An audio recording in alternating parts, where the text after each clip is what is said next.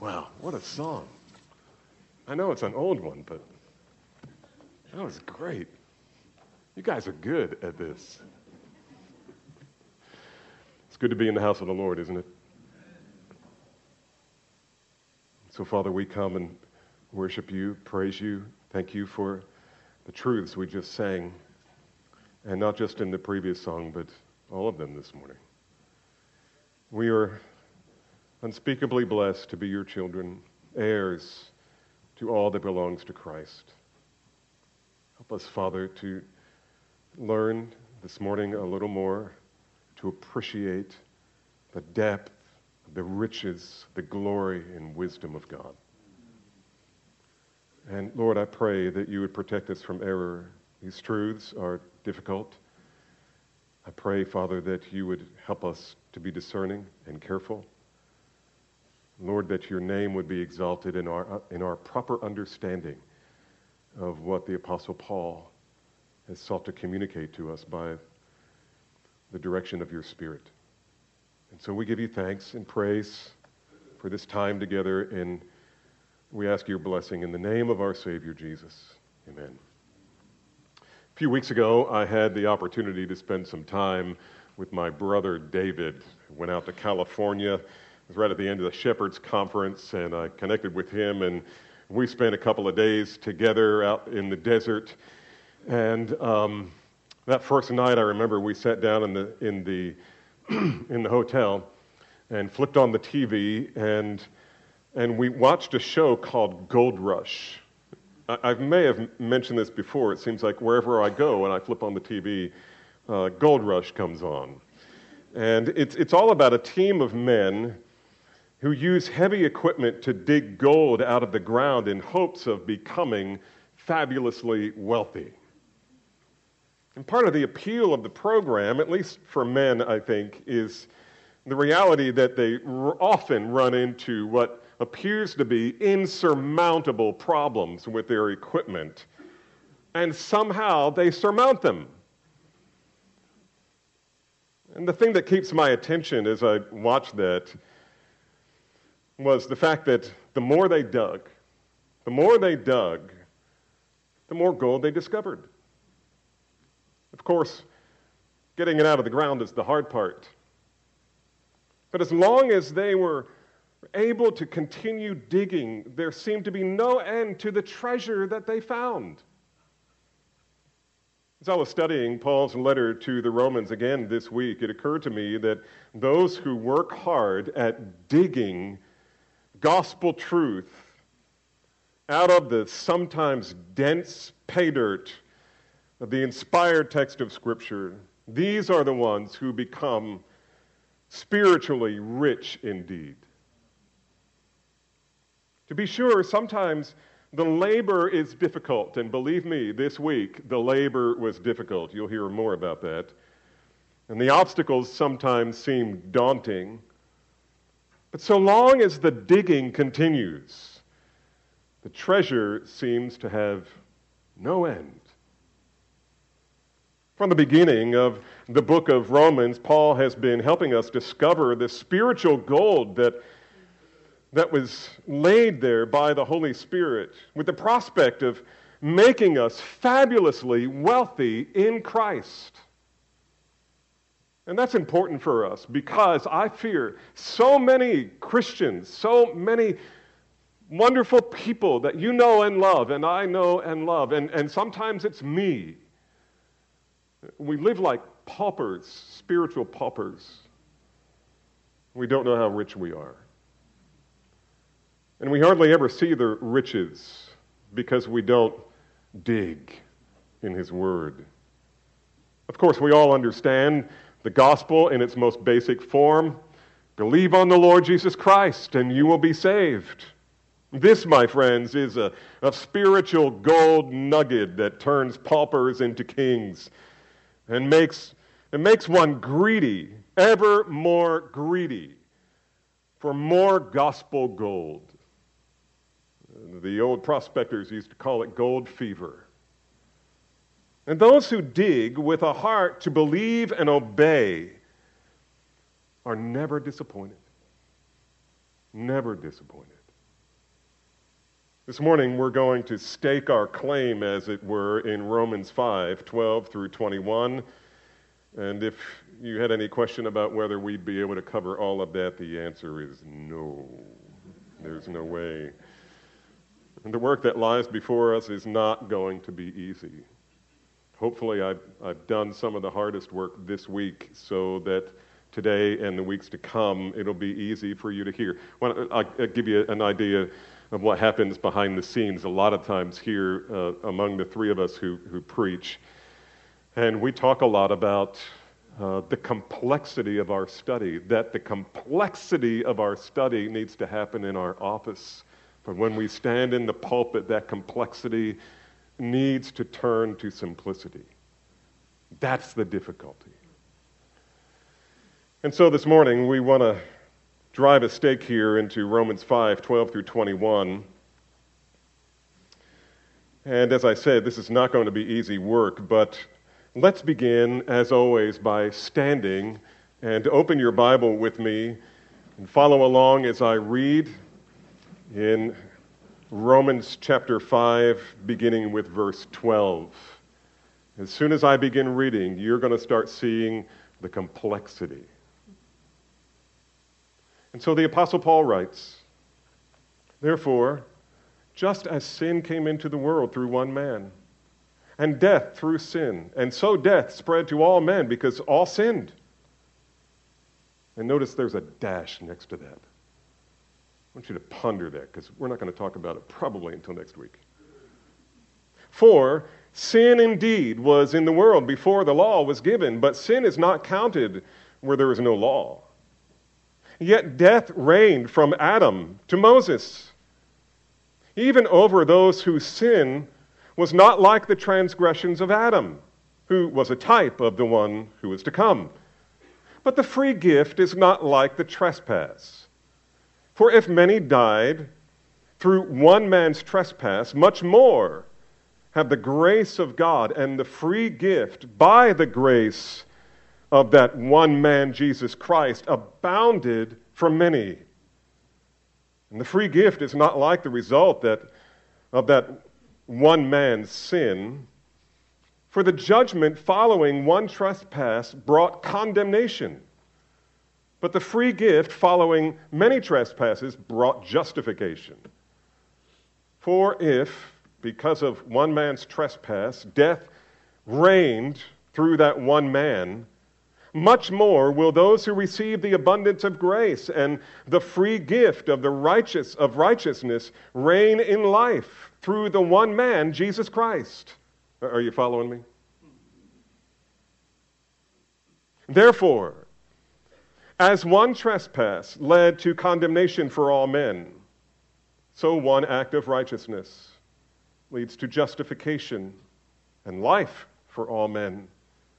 For as by one man's disobedience the many were made sinners, so by the one man's obedience the many will be made righteous. Now the law came to increase the trespass.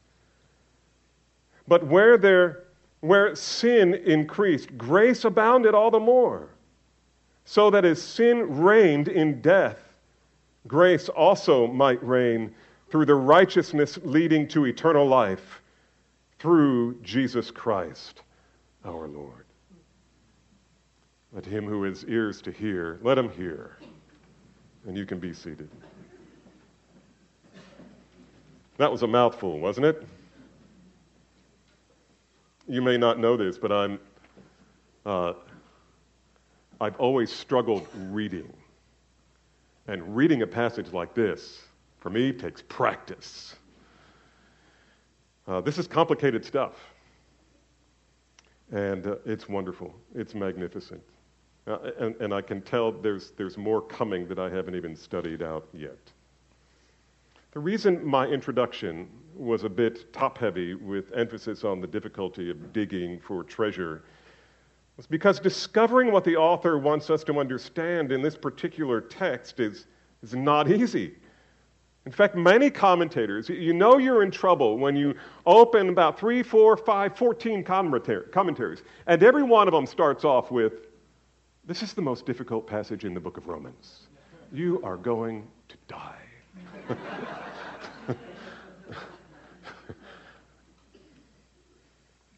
This is hard, but it's not insurmountable. We can understand these things. Here is a passage full of contrasts. For example, sin versus righteousness, death versus life, disobedience versus obedience, trespass versus free gift. Does that sound like opposites? But they are. Condemnation versus justification, disobedience and obedience. Sin reigning in death versus grace reigning in righteousness.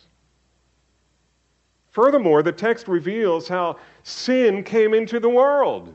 That seems like out of the blue, but it's so important. It makes a cryptic allusion, this passage, to a law before the law of Moses, a law before the law. There is something here about Adam being a type of Christ. What does that mean? And the list just goes on and on. Another noteworthy feature of this passage includes the following observations. Paul repeatedly uses the word one, the numeric one. One man's trespass, verse 15. Again in verse 15. One man, Jesus Christ, verse 16. One man's sin, verse 16. One trespass, verse 17. One man, one man, one man. He repeats it 3 times in verse 17. Verse 18, one trespass. Verse 18, one act. There's something about the number 1 here. And let me give you a confusing revelation about what it means. It means there are 2. And there's more. When you gather it all in one place, you find yourself looking at a large mound of spiritual pay dirt full of treasure, and you're not even sure what it is, but you know it's going to be great. But panning out all of these things is going to require some serious mental and spiritual labor, and that will be good for us.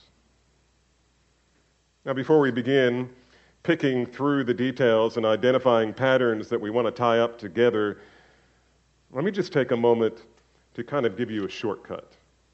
I want to take you to the end of this passage, because the end of it, actually, I want to show you 2 things. You'll see in your bulletin that we call this the big idea.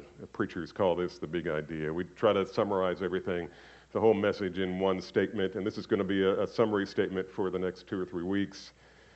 And here it is. Jesus can secure our justification because God appointed him to be a better representative than Adam. And we sang just a few moments ago. What's that phrase? See the true and better Adam. We sing that a lot, don't we? Do you know what that means? You will before we're done. So let me read this again. Jesus can secure our justification because God appointed him to be a better representative. That's a key word, representative. It's a better representative than Adam. This is important. And so let me give you a bit of an overview.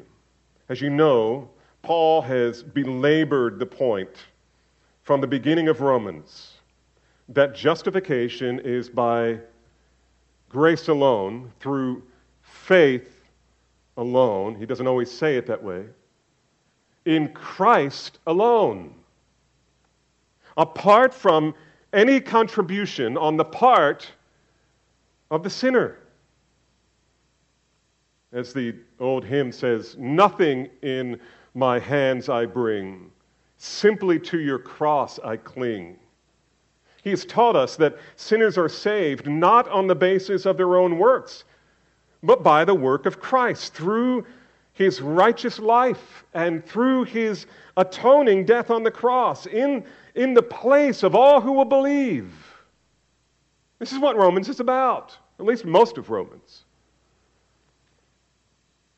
And the way that works, the gospel complexity, how all of that works together, it goes like this.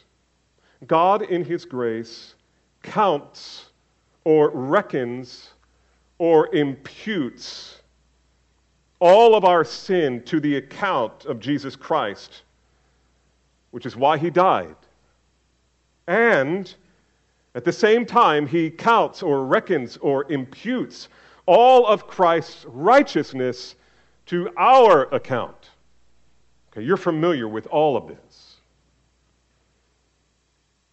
What we have in this passage then is the Apostle Paul giving us the legal basis for all of that. He's giving us the legal foundation for this reckoning, counting, imputing the righteousness of Christ to the account of lost and rebellious sinners. This is what we have in this passage. The idea that Christ's righteousness can be attributed to the account of an undeserving sinner has been challenged since the beginning of Paul's preaching, the beginning of the apostles' preaching, and even to some extent, the preaching of Jesus himself. And so it's been challenged. In fact, it's still being challenged. The Roman Catholic Church calls this a legal fiction. But Paul begs to differ. I don't know about you, but I'm with Paul. As the apostle explains in this passage, there are only two groups of people in the world. This is how the number one becomes two. There is one of each. There are only two groups of people in the world. There are people who are, listen carefully, united with Adam, or you're in the other group and you are united with Christ. You've heard me talk almost ad nauseum about the glorious doctrine of union with Christ. And what Paul's going to teach us here is that if you are not in union with Christ, you are in union with Adam. You are in Adam. And before you came to Christ, if you are a child of God by grace through faith, you once were a son of Adam. You were once in Adam. But now you are, what's the phrase? In Christ. You are in Christ. Those who are united with Adam will follow Adam to death and condemnation. And those who are united to Christ will follow him into eternal life and freedom at the Father's throne. We can imagine here that the saints in Rome were probably already being challenged about this teaching that Paul has presented. Perhaps at the core of the argument was this question: is there any Old Testament precedent for preaching anything about imputed righteousness or imputed sinfulness? And the answer is absolutely. That's what this text is about. Paul, once again, wants to demonstrate that what he's teaching is not novel. He is not an innovator theologically. He is merely taking what the Word of God has already said, and mostly through Moses. Paul is not attempting something new. He's not presenting something new. This is not a new doctrine. In fact, Paul's argument begins all the way back in the Garden of Eden. Now, we only have time to introduce Paul's topic here, but Let's focus today on verse 12. Notice what Paul says in verse 12. Therefore, just as sin came into the world through one man. So now we know who the one is. One man. And whoever this one man is, we know he's Adam here. It is through him that sin came into the world. Therefore, as sin came into the world through one man, and death through sin, and so death spread to all men because all sinned. Now, I haven't given you an outline to follow this week, but if I did give you an outline, the first point would be the definition of imputation. And so you can scratch that on your sermon notes if you would like. And I encourage you to do so for the sake of your small group discussion this week.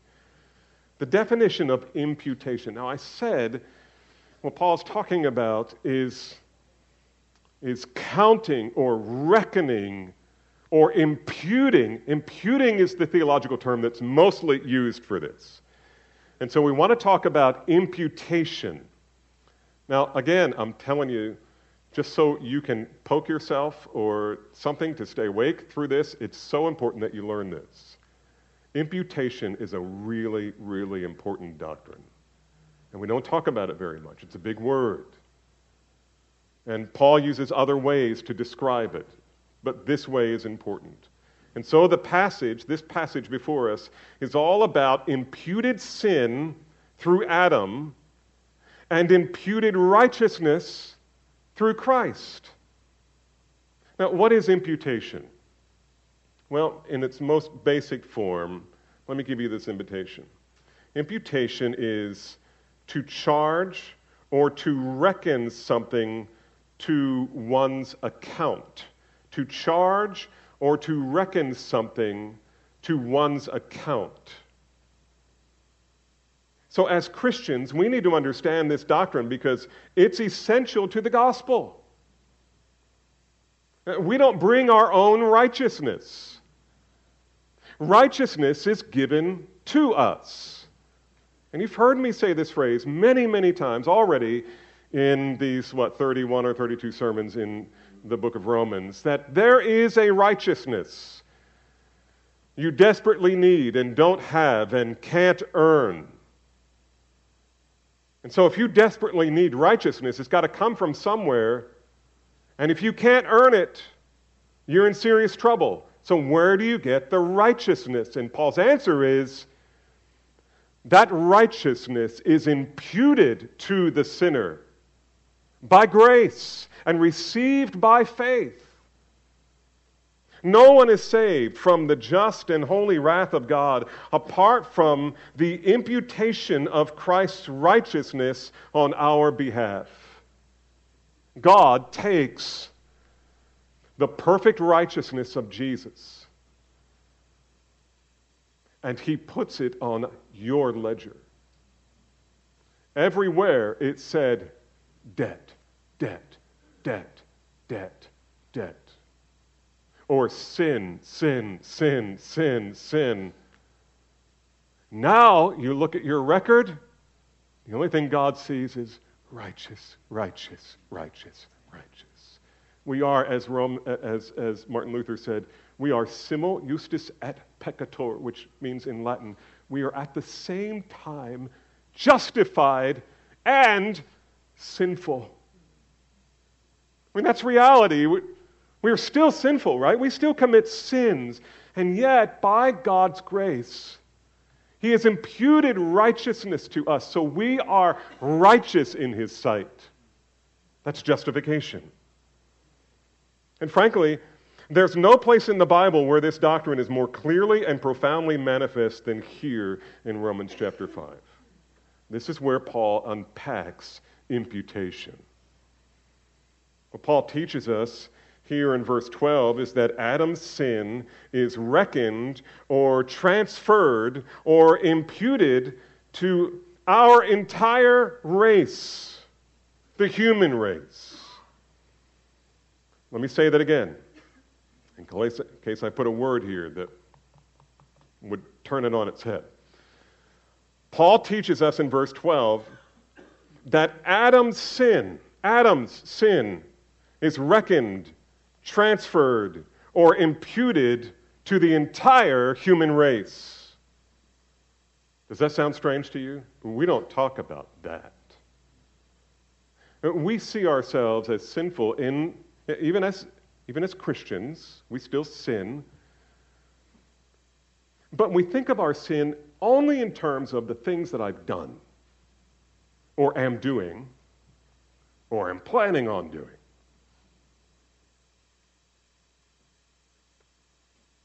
This means that listen carefully, this means that the reason you sin is because you're a sinner.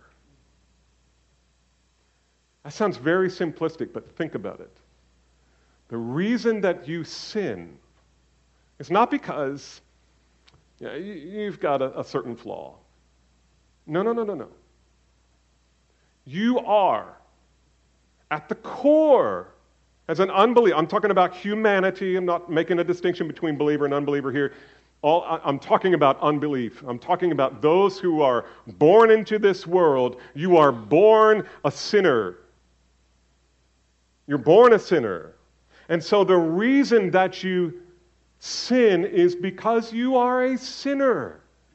That's going to become really important here, I think, in a moment. If I were to give you a second point, it would be this. I would call it the severity of the problem. It doesn't sound terribly severe yet. It just seems like a bunch of theological terms that I'm throwing at you. But this is really, really important. I think the reason Paul is taking us so deep into these theological terms and truths is because we can only truly appreciate the glory of the gospel, the glory of the good news, when we see it against the backdrop of God's righteous judgment. And the fact that you cannot disassociate yourself from it, namely your sin and the condemnation that comes with it. Now, most people think of sin, once again, as something that they do or have done. It's something that they probably shouldn't have done. Maybe it's something they should stop doing. And something they can stop doing. I mean, if they just put their mind to it. In their hearts, they truly believe that if they just made a concerted effort in mind and maybe using some life hacks, they could stop sinning altogether. There's an interesting story that occurred to me from years past about Benjamin Franklin. And thankfully, I had it in my file, because this is great. Ben Franklin, he bears out what Paul is teaching us, that our sin is not just external to us, it is internal. We don't sin because we were taught to sin. Let me ask you this. If you doubt that you were born in sin, let me ask you this question. Do you have any siblings with whom you grew up under your parents?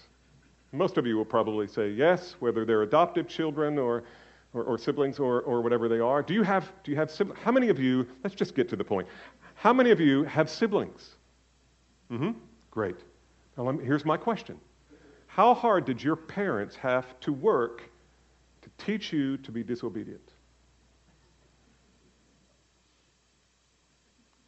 I heard an older man ask a young lady this down the hall in the old fellowship hall. She was from another country, from Russia, one of the old Russian countries, and she said, "I don't believe that people are inherently sinful." And he asked her that question. And he said, "How hard did your parents have to work to teach your sister to sin, to disobey them?" And she said, she fell right into it. She said, "They did not have to teach her. It came naturally." Amen. It becomes natural for everybody. So Ben Franklin didn't understand this. He didn't understand the imputation of sin to the human heart from Adam. So at one point in his life, Franklin decided that he was going to attain perfection and that he would do it by practicing 13 specific virtues consistently. And here are the virtues: temperance, silence. Isn't that interesting? Order, resolution, frugality, industry, sincerity, justice, moderation, cleanliness, children, cleanliness, not children, cleanliness, chastity, and humility. And in his mind, how hard could that be? I mean, think about the Renaissance period. You think of the times when during the Revolution, during that period of history in the Western world, these were things that were, this was kind of the morality. It was called civility. And so all of these things, these 13 things. And so let me just quote Franklin.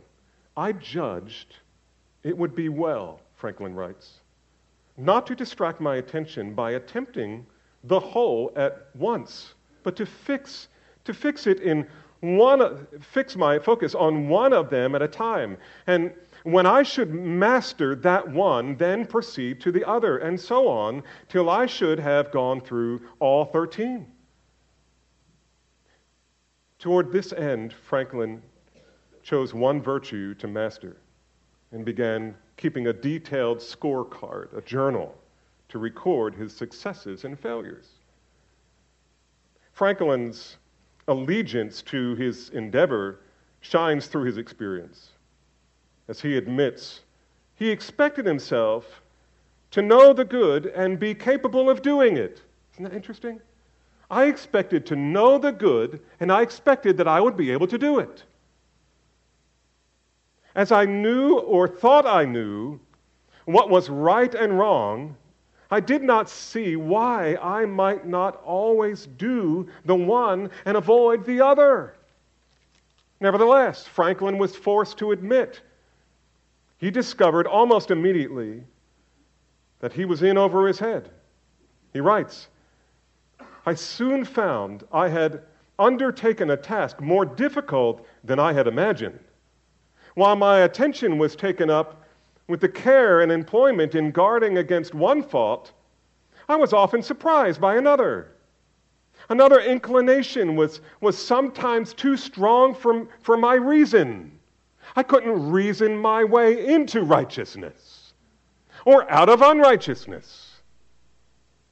By the way, Ben Franklin, one of his best friends, you know what his name was? George Whitefield. And Whitefield preached to him. They had this relationship because Whitefield preached sermons, somebody transcribed them, and then they got printed. And guess who got the printing contract? Ben Franklin.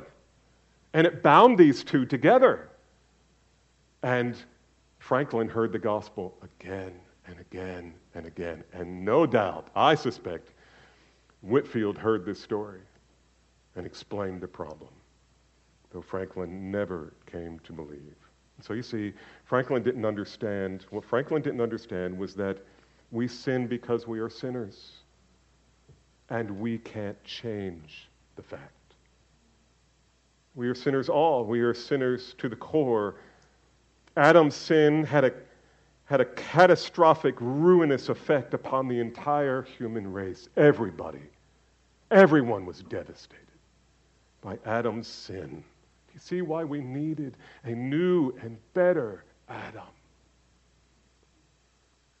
Its consequences can hardly be overstated. Adam's sin. The reason there is war in Ukraine today is because of imputed sin.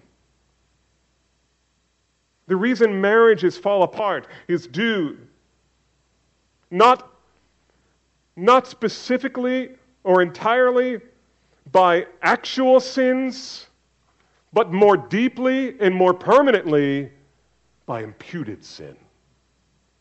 The sin that has so stained your heart that every aspect of your being is corrupted by sin. It doesn't mean you're as bad as you could be,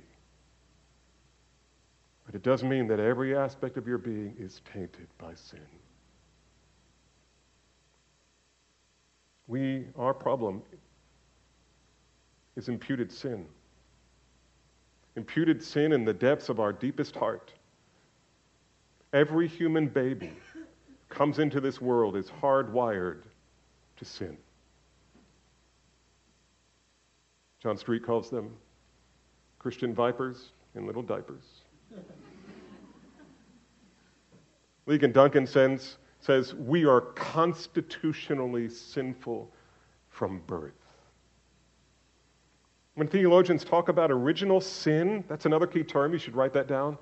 Original sin, you've heard that, but you might not understand it. Original sin, when theologians talk about original sin, they're not thinking about the original sin that took place in the garden. That's not original sin. Original sin, the doctrine of original sin, speaks of the sin that is within the heart of man from the beginning. It glosses over, as a theological term, it's not speaking of sins you have committed. It's speaking about the fact that you are a sinner. And so theologians, when they use this term, they're thinking about the heart of sin that came upon the world as a result of original sin, of the original sin. The original sin was Adam eating the forbidden fruit.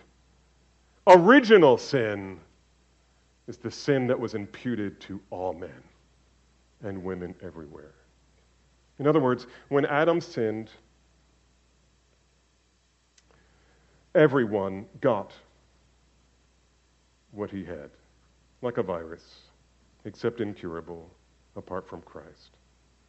And so when they're talking about original sin, they're thinking of the corruption, the spiritual corruption that causes every man, woman, boy, and girl to be born in a state of sin. And by the way, once again, this is nothing new. Paul is not an innovator. Because long before Paul, there was another guy who thought deeply about theology, especially relative to his own sin. And so we read from King David out of Psalm 51, "Behold, I was brought forth in iniquity, and in sin my mother conceived me." And there we have both. We have the act of sin, and we also have original sin. And Paul says in verse 12, "Therefore, just as through one man sin entered the world, and death through sin, so death spread to all men, because all sinned." If we had another half an hour to dive into this further, we would talk about death's place in this whole equation. But we don't have time today to cover this whole verse this morning. But pay special attention to that last phrase. Death spread to all men because all sinned. So here's the question. When Adam took a bite of the forbidden fruit, who took the bite of the forbidden fruit? You say, "Pastor, you said that wrong." No. Let me read it to you so I don't get it wrong. When Adam took the bite of the forbidden fruit, who took the bite of the forbidden fruit? And the answer is, you did. You did. You're the one who bit the fruit with him. Paul says death spread to all men because all sinned. When? In Eden. This is imputation. Notice, he didn't say all sin, present tense, and that's a given. I could show you 100 scriptures in the Bible that says we're all sinners. We know that already. But that's not how all of this started. No, when Adam ate the fruit, you ate the fruit. This is how imputation works. God reckons or counts or imputes Adam's sin to your account. So that when he bit into that fruit, so did you. You see how hopeless your situation is? And I think that's Paul's point, at least in the first half of this. He wants us to understand how deep this is. You can't fix this. You can't fix this. Now, I realize that there is a difference between imputed sin and actual sin. Actual sin is when you personally and actually transgress God's command. And you do that. You may have done it this morning on the way here with the kids in the car. I guarantee some of your kids probably did. Not pointing any fingers. That's actual sin. But imputed sin, original sin, is sufficient grounds for God to justly condemn the whole world to condemnation. Now, to help you see this, to help you see that this is really what Paul is saying, let me point you to 6 scriptures in this context to support this truth. That it was one man who sinned, and when he sinned, you sinned. It all comes down, your problem comes down to what happened in the garden, in Adam. Verse 15. The many died because of the trespass of the one man. Verse 16. The result of the one man's sin. Verse 16b. The judgment followed one man. Verse 17. By the trespass of the one man, death reigned by the one man. Verse 18. The result of the one trespass is condemnation for all men. Verse 19. Through the disobedience of one man, the many were made sinners. All of this tells us, beloved, that your problem is far deeper than it appears. Far deeper than Benjamin Franklin thought it was. Your problem isn't merely that you commit actual sins, although you do, but that's not the deepest problem. Remember, the reason that you commit actual sins is because you're a sinner. The engine of that sin is in your heart, and there's no getting it out by works, by being good, by being better. You are a sinner by nature. And you are actually complicit with Adam in the sin that condemned you in the Garden of Eden. Now, our response to this should be, oh, that explains why I can't save myself. Oh, that's why I feel like I can't conquer sin in my life. What I need, this should be your response. If this is true, then what I need is not a little cleaning up, a little life hack, a little making things a bit better to please God. Rather, I need a miracle. I mean, who can change a man's heart when the problem of his heart is something that happened in him thousands of years before he was born? I need someone not only to pay for my sins, but someone who has the authority to reverse and rescue and replace what I received by virtue of being born a son and daughter of Adam. Your problem is that you are a sinner by nature, that you are actually complicit with Adam in his sin. And our response to this is clear. God, nothing in my hands I bring. Simply to your cross I cling.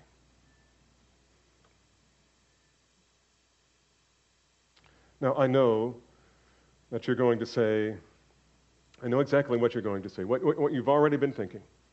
Some of you are thinking, this is ridiculous, because that's not, say the word, fair. That's not fair. Why should someone else's sin and decisions affect me? I mean, this never happens in the real world, right? But that's not true. It's not true. It happens in the world all the time. It happens all the time that you're impacted by you're impacted in 1,000 different ways by the actions of other people. Let me offer you just a few. I have a friend who grew up in Siberia. And when I met him, I asked him, what do you think about Siberia? Oh, I love Siberia. We were in Moscow at the time, and he said, oh, if I could just take my family back. His name is Eugene. If I could just take my family back to Siberia, we'd go in a minute. But he grew up in Siberia. And I said, so how did your family get to Siberia? He said, well, we didn't start in Siberia. My father, my grandfather, I don't remember if it was his grandfather or his great-grandfather, was a Baptist pastor behind the Iron Curtain, communism. One day, knock on the door, the soldiers showed up, say goodbye to your husband, he's coming with us. Away they go to Siberia. You know what the family does? I mean, they don't say, see you later. No, they packed up everything and they moved to Siberia. And it was too late. They had already shot him by the time he got there. Nevertheless, they planted their roots right there. They live in Siberia because of something their grandfather did. When I got sick last year, I signed a document and gave power of attorney to my wife, legal authority to make decisions about our home, our finances, our health, practically everything in life. Anything that needed to be done, she could sign for it. It's common practice. It's common practice. You become the recipient of what another person does, whether you like it or not. The U.S. government is another example, for example. We are a representative republic.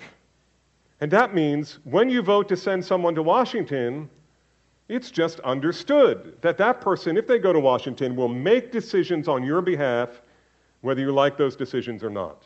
And they are legally binding. And nobody balks at that. I mean, we might complain about the decision, but the reality is this is the way it works. And so, what we learn here in Romans 5 is that God made Adam listen carefully, our federal head, or the term we like to use better is our representative head over all mankind. And so, when man rebelled against God, you rebelled against God because Adam, who was your representative head, sinned on your behalf. So much so that when he sinned, you sinned. And so you see, Paul wants us to understand how bad our predicament is. This is a serious problem. It really is. Your problem is not something that can be resolved by a little cleaning up.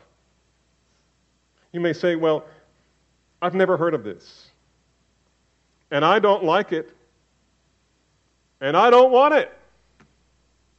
This is not a drive-through. You don't get to pick and choose. This is how you stand before God. You need to know now how you stand before God. So while there is time, oh, my friend, consider this.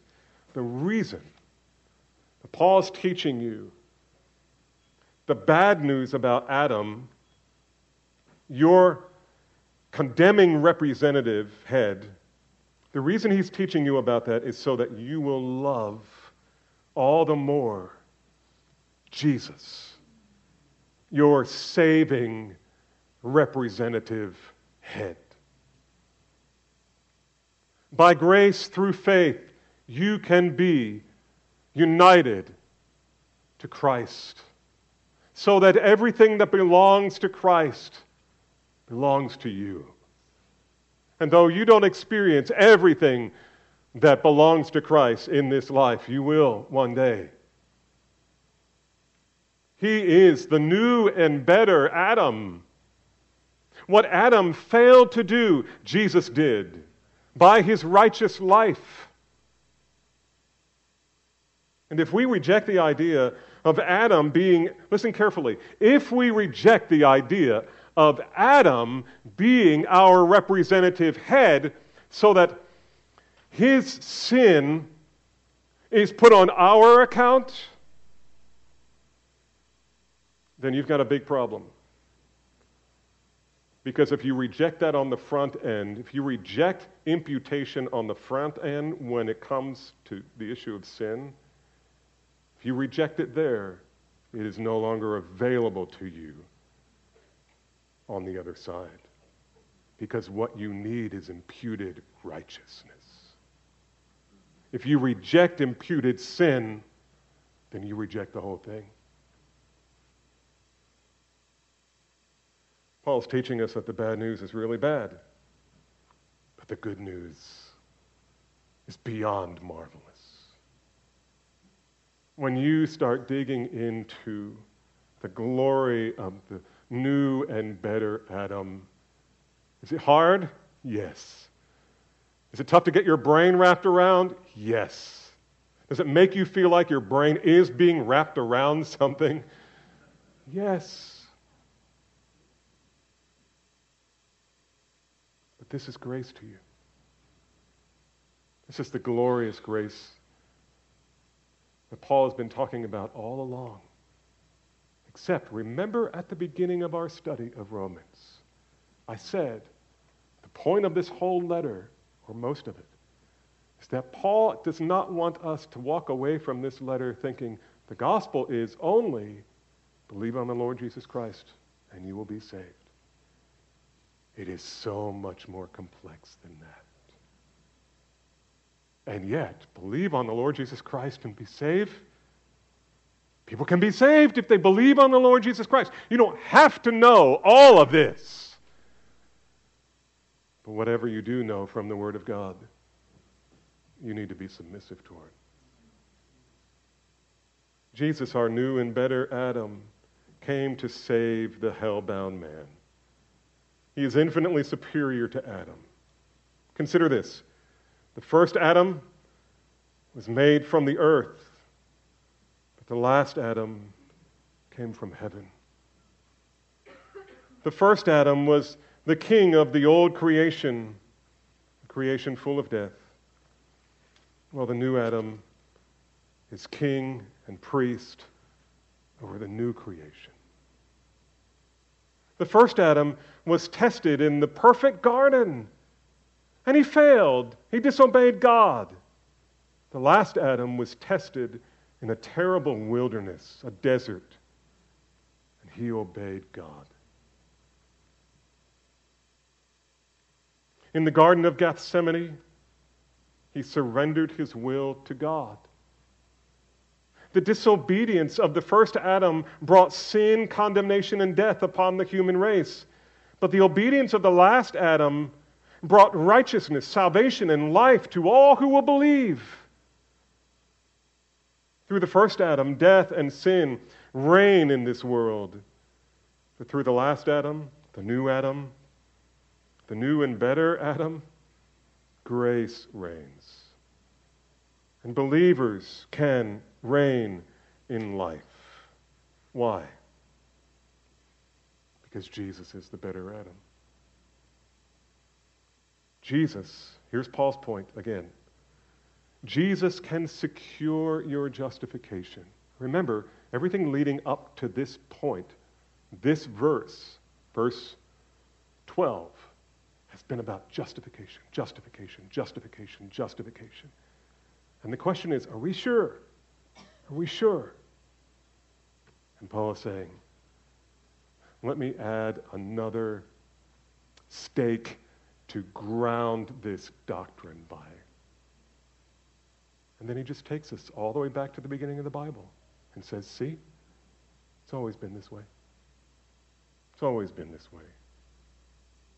You see, Jesus can rescue, he can secure our justification because God appointed him to be a better representative than Adam. And for that, we praise him. Father, we do praise you, and we admit, Father, these things are too high for us. At some level, we feel like we're in the deep end of the pool. We feel we should blush and tremble before the eyes of our King, who did all of this for us. Praise you for being the new and better Adam. Thank you, Father, for this text which shows us a different facet of the glorious diamond of the gospel. And thank you, Father, for making us fabulously rich in Christ. We pray it in Jesus' name. Amen.